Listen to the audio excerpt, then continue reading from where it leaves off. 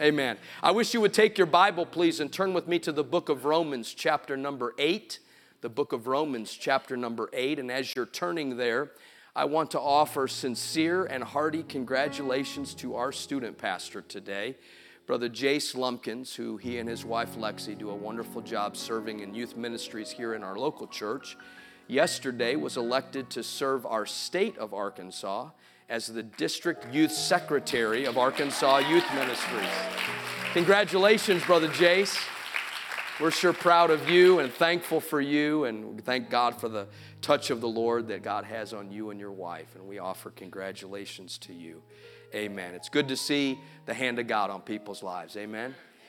Amen. Romans chapter number 8 and beginning at verse number 5. Romans chapter 8. Beginning at verse number 5. Paul, the apostle, is the writer. He is writing to the Romans, and he declares it thus. For those who live according to the flesh set their mind on the things of the flesh. But those who live according to the Spirit, the things of the Spirit. Now, Paul is not writing about any one of spirits. He's writing about the Holy Spirit. If I live according to the Holy Spirit, then I mind the things of the Holy Spirit. Verse number 13, for if you live according to the flesh, you will die. You will die. But if by the Spirit, everybody say by the Spirit. But if by the Spirit you put to death the deeds of the body, you will live. Isn't it interesting that the apostle says, in order to truly live, there must be a death? Isn't that amazing? In order to truly find life, I've got to die out to me. I've got to die out to my fleshly desires. And then the 14th verse is where I will draw your attention for this message today. For as many as are led by the Spirit of God, these are the sons of God. Amen. Now, unusual today, I have two titles for this sermon. I told our prayer team today, because I meet with men and they help pray for the sermon, and I said, unusual day today, I have two titles. Now, I don't know if that means I'm going to preach twice as long, but some of you immediately went to prayer when I said that right there. But I have two titles. Here is the official title of this sermon: The Defining Characteristic of a New Testament Church. The defining characteristic of a New Testament church. Now, to some in this room, when I read that title, when I tell you that title, you think that is a good title. It's a stately title. It's an informative title. It is a powerful title. And so for you, I say you are welcome. The second title of my sermon would be this: pardon me, I'm breaking the line. Pardon me, I'm breaking the line. And then to a whole nother segment of this congregation right now, you are saying, now that's more like it. That's a good one right there. Pardon me, I'm breaking the line. Look at someone near you right now and say, pardon me, I am breaking the line. Amen. Now, I have to tell you that some of you are aware that I have a twin brother. His name is Todd. I actually got to be with my brother a few days ago. We don't get to see each other very often, but we had a great time together. And one of the things that I am very much aware is that my brother has a much better memory of our childhood than I do. He does. I'm going to give that to him. Every once in a while, we'll be texting back and forth, and he'll text me something, and he'll say, do you remember when? And some abstract memory from decades ago. And most of the time, I have to say, man, I do not remember that. He's just got a tremendous memory for names and events and our childhood. Had a great childhood. But I do remember second grade pretty well. I do. I was 7 years old, and my teacher's name was Mrs. Coyne. C-O-Y-N-E, Mrs. Coyne. And the things that I remember about second grade, we would have to get lined up often in the hallway to go anywhere. So you understand, and we have school teachers that are here. If you're going to take a big group of children, especially 7-year-olds, and you're going to take them from point A to point B, you cannot say to them, hey, just go to that room. Because if you say that, you're never going to get them all there. You're going to have to do head count after head count after head, then send search parties out and all that stuff. That doesn't work. So what they did for us is they would line us up in the hallway, and we would have to march like we were in the military to go from our class to the assembly or our class to the lunchroom. And it was always just kind of bothersome to me that they always lined us up, not alphabetically, but they lined us up by height. So as you can imagine, I was always at the back of the line. I mean, the front of the line. And we had a couple of guys that it's interesting. It's second grade that I remember so well. One of them, my friend, his name was Mark Anderson. And Mark hated when we got in those lines. Now, I'm not using too strong of a word. Hated when we got in those lines. It got so bad that Mrs. Coyne and Mark Anderson had a wrestling match in the classroom one day because Mark did not want to get in line. It got so bad that at the end of the wrestling match, Mrs. Coyne took Mark Anderson, the 7-year-old, put him in the closet, locked the door, and shut it. Now, I think probably the statute of limitations has run out on that. But I can't imagine what would be done to Mrs. Coyne today. But we're talking about years and years ago. And then there was Alan Kluklinski. Yes, Alan. Alan hated to be in line. Just something about these two guys. And I didn't really care for being in line, but these guys had a special anointing on them for hating to be in line. And Alan would be up near the front because he was short like I was, and he would be up at the front of the line. And the longer it took to get where we were going, the more fever-pitched he became. You could hear him warming up from a long way off. Woo! Hey, whoa, hey. I mean, you could hear it. It was like an engine revving. And he would just have a total freak out. And that happened every time we got in line. Now, you would say, well, Pastor, were you pretty good in line? I know you didn't like being in line. For the most part, I was. For the most part. But every once in a while, there's something inside of me that just wants to kind of break out. Do I have anybody in here like that? Most of the time, you're pretty docile and calm. But after a while, you just want to go, wow. Anybody? Can you make me feel a little bit better? I see a few kind of embarrassed hands, like I don't really want to show that, but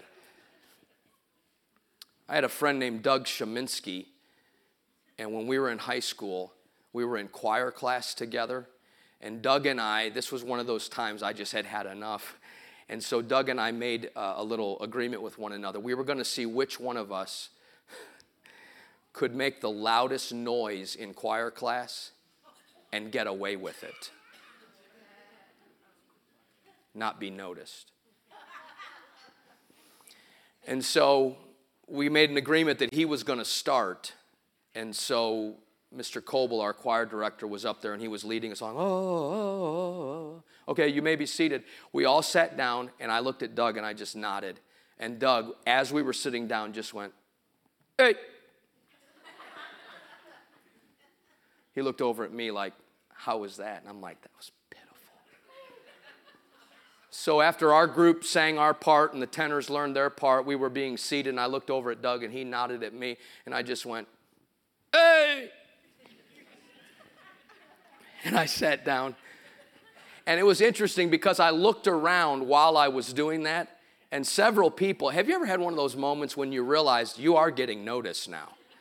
And several people kind of like, what was that, And so I got away with it. Nobody called it out. The choir teacher didn't call it out. And so you can imagine the way this went, and back and forth and back and forth and louder and louder. And finally, I thought to myself, you know what, I'm just going to settle this once and for all. And so it was my turn, and Mr. Coble had the whole choir up, and all the tenors were singing, and all the altos were singing, and all the sopranos were singing, and it had escalated. Each time was louder and louder, and people were wondering what in the world is going on. Mr. Coble was even looking around, and I thought to myself, it's my turn, and I'm going to end this once and for all. So Mr. Coble has us all sing, oh, you may be seated. And I looked at Doug, and I nodded. And as I was going down to my seat, hey!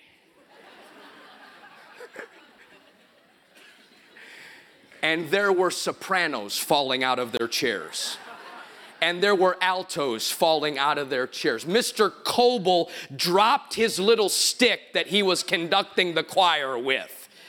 I thought to myself, this is going to be the game winner right here. How many of you are kind of like that? Every once in a while, it just gets a little too static, and you got to break out, do something different. Amen.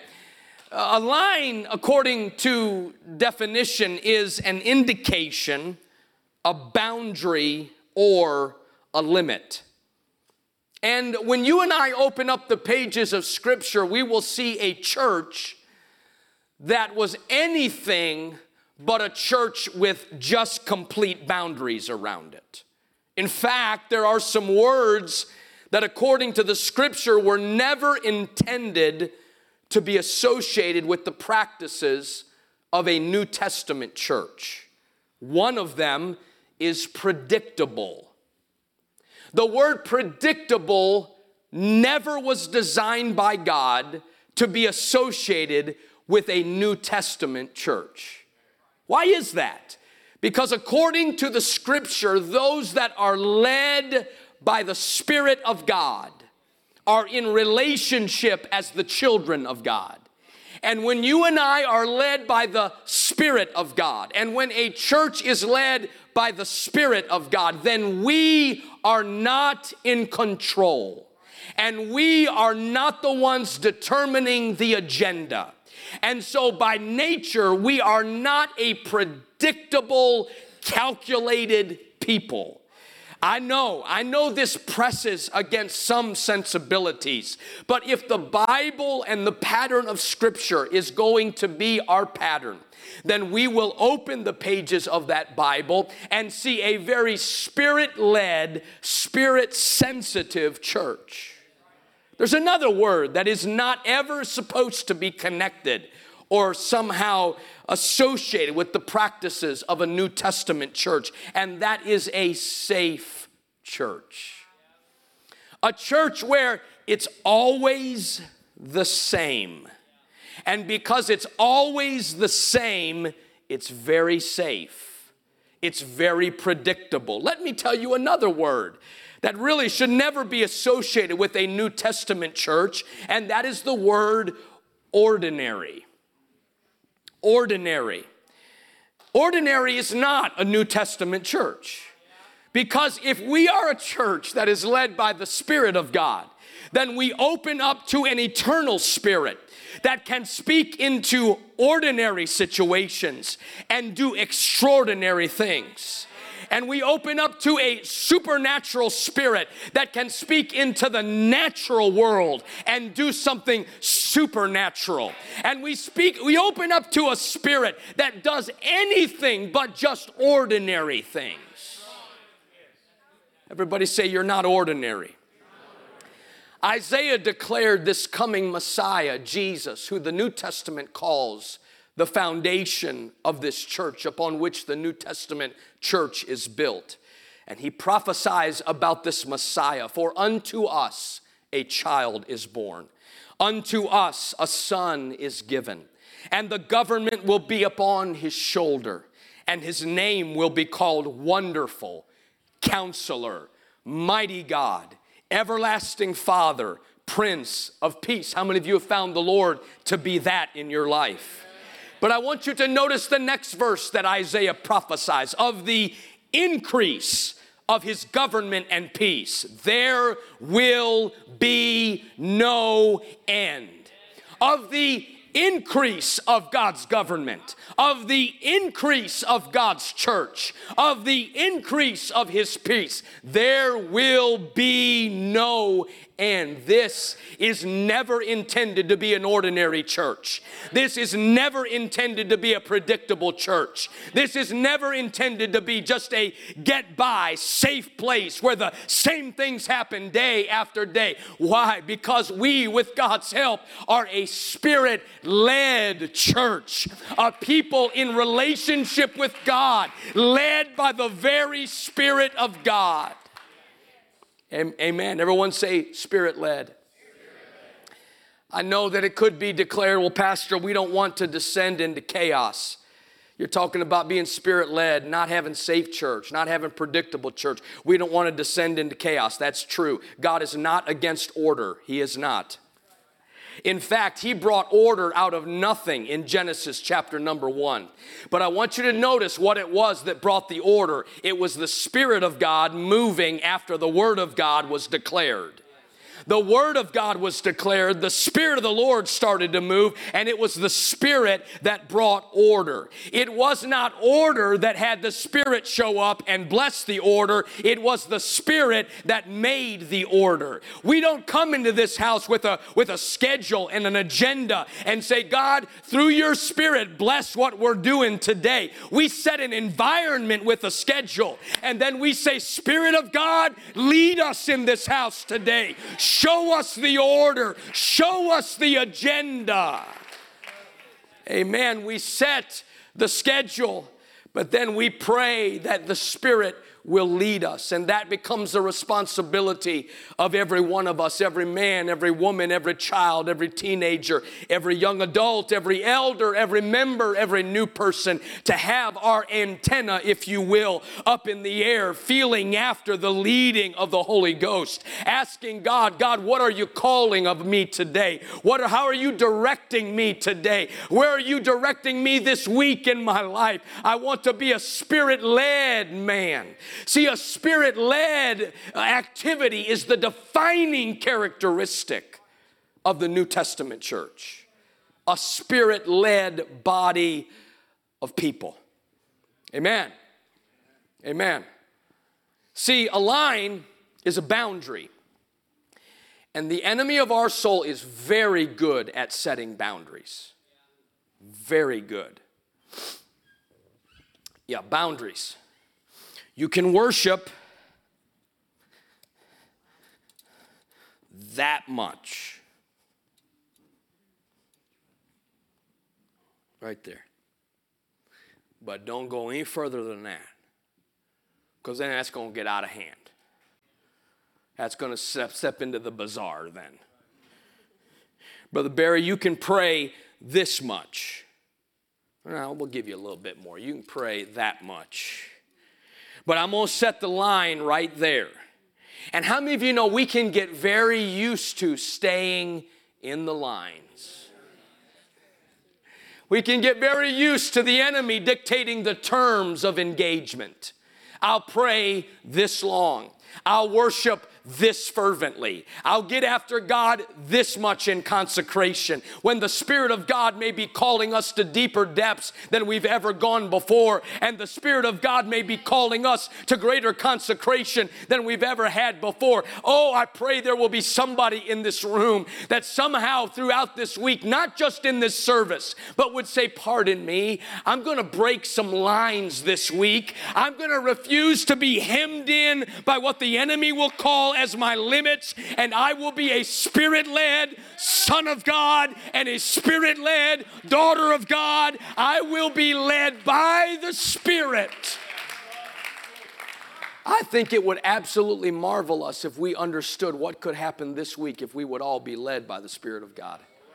There are people here right now. There's people in Cabot, Arkansas right now that their lives radically could be touched by the power of God, with believers who would rise up in their spirit on Sunday morning and say, I'm going to grab a hold of that defining characteristic of the New Testament church. I'm going to be a Holy Spirit-led believer. I refuse to be hemmed in. I refuse to be hemmed in by the enemy's ploy for my life. I will let his Spirit guide me. I will. I will. Amen. See, a line says that we go to church, but the Spirit says we are the church.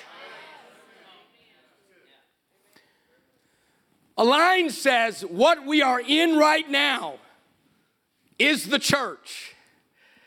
And a line says what we do in church happens in here. But the Spirit says we are the church. And so what I do in here, I do out there. And what I expect in here, I expect out there. A line says that worship is from 10:30 till about noon on Sunday. But the Spirit says worship is an all-encompassing lifestyle that affects 24 hours a day, 7 days a week, 365 days a year. A line says we find a faith healer to pray over us when we're sick. But the Spirit says these signs shall follow them that believe. They shall lay hands upon the sick and they shall recover. I want to ask you, are you living by a line or are you living by the Spirit of God?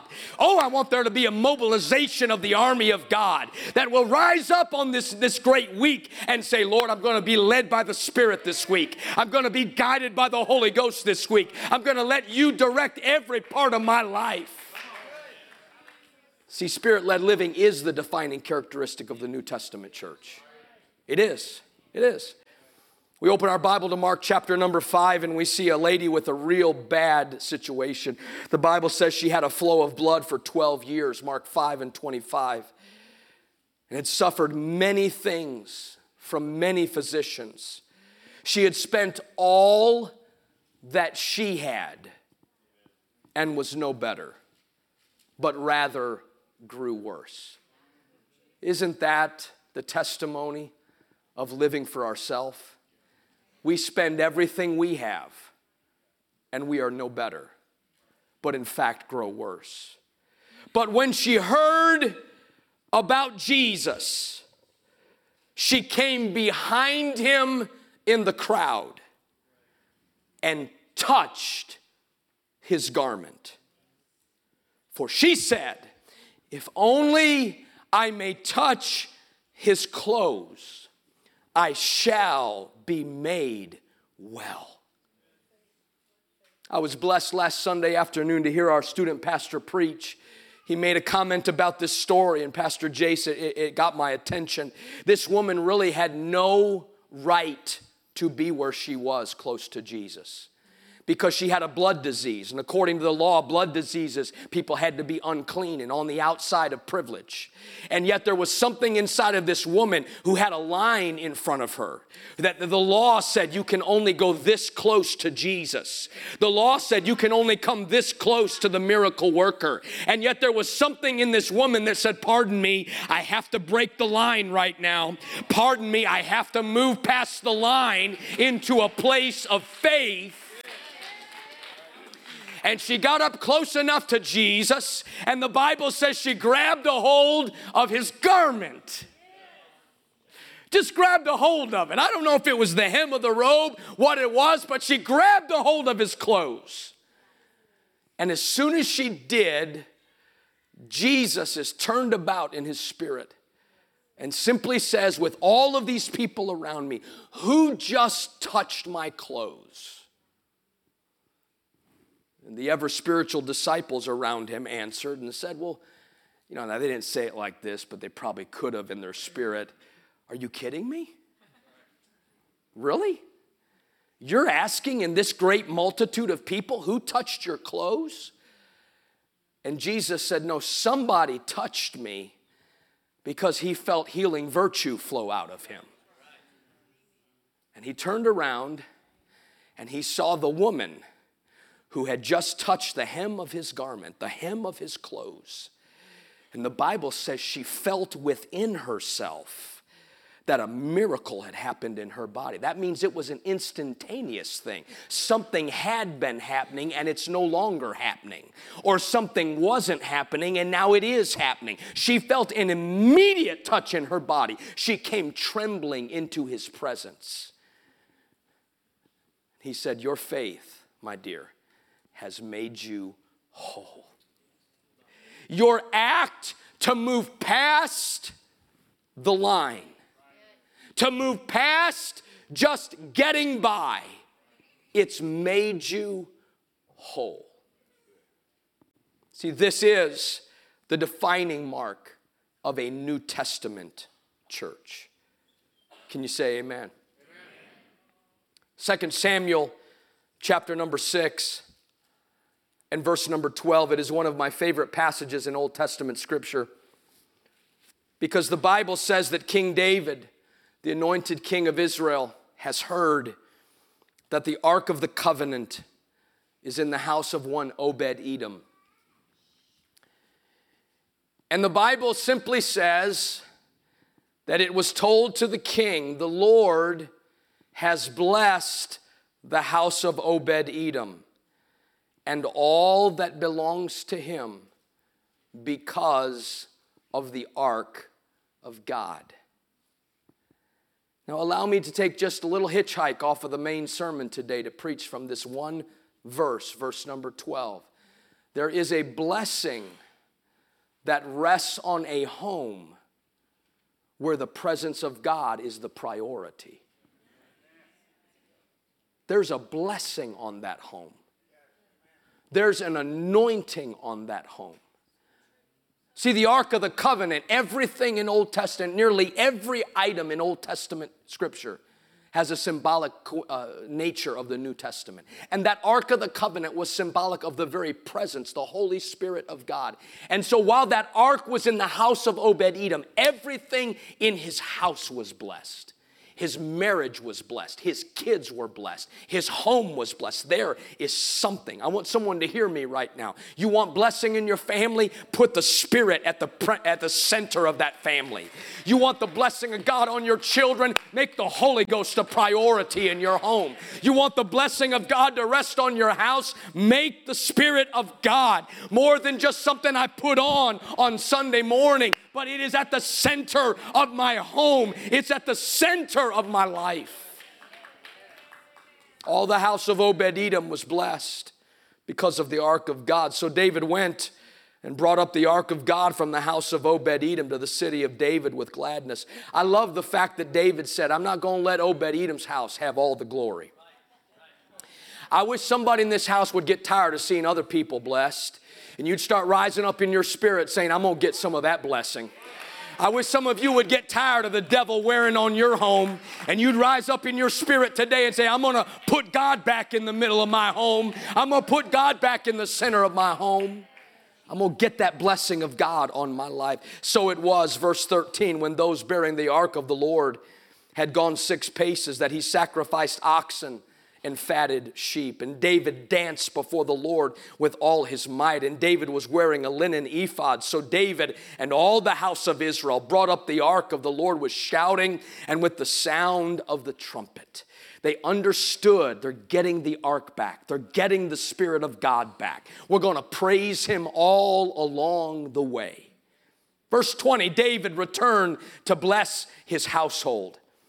And Michal, the daughter of Saul, came out to meet David and said, "How glorious was the king of Israel today, uncovering himself in the eyes of the maids of his servant, as one of the base fellows shamelessly uncovers himself."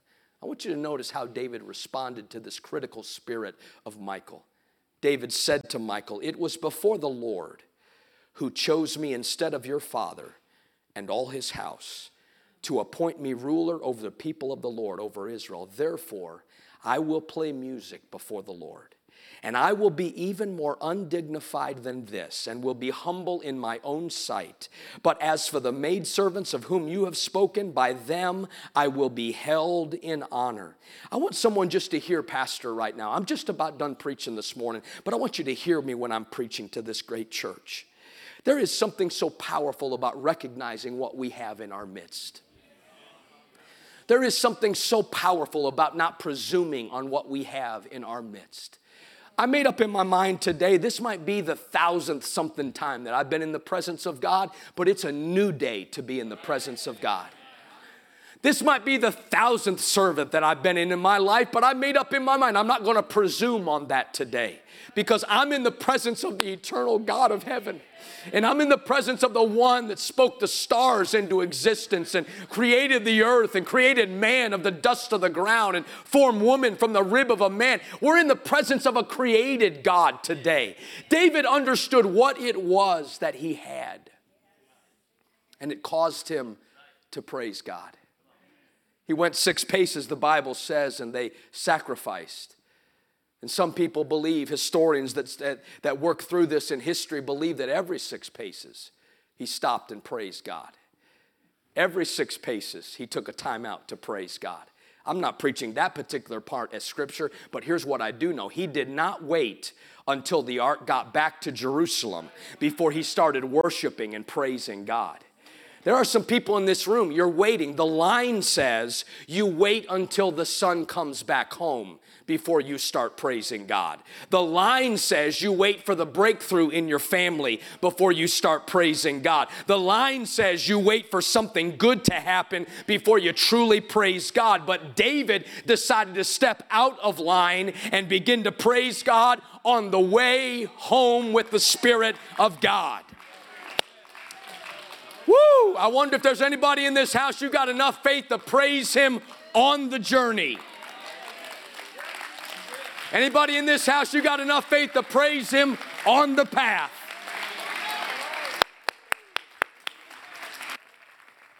Anybody in this house, you're going to praise him before the answer comes, before you get back to Jerusalem, before the miracle takes place, before the husband comes back to God, before the wife comes back to God. I realize what I've got, and I will step over the line and worship him by faith. Come on, Melissa, I feel like worshiping with you right now. I feel like praising with you right now. I will worship by faith. I will praise him by faith. We got anybody that can wait till the answer comes? I'm going to step out of line. I'm going to step out of line. I'm going to step out of line. Come on, you may not be totally healed in your body, but do you have enough strength to praise him right now? Do you have enough strength to glorify him right now? Woo! Come on, New Life. We got the Spirit of God among us today. We got the miracle power. Come on, I feel like somebody's stepping onto holy ground right now. Someone has decided, I will push past the line. I will push past the line. Come on, can you praise him past the line, New Life? Can you praise him past the line? Can you break out of the line? Oh, yes. Come on, he's worthy of line-breaking praise today. He's worthy of demonstrative praise today. Not predictable praise, not ordinary praise, not safe praise, but great praise to the Lord. Come on, be led by the Spirit. Be led by the Spirit. Be led by the Spirit. Come on, I feel a praise coming up in your mouth right now. Why don't you lift up your voice to the Lord? Say, God, I haven't seen it all come to pass yet, but I'm praising you for what has happened. I'm praising you for what has transpired. Oh yeah, oh yeah, oh yeah. I'm saying thank you, Lord, for the answer so far. Thank you, God, for the answer so far. Can we praise Him? Can we praise Him past the line? Can we praise Him past the line?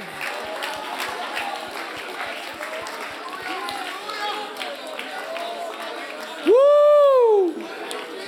Can we praise Him past the line? Ha! I want you to hear me right now.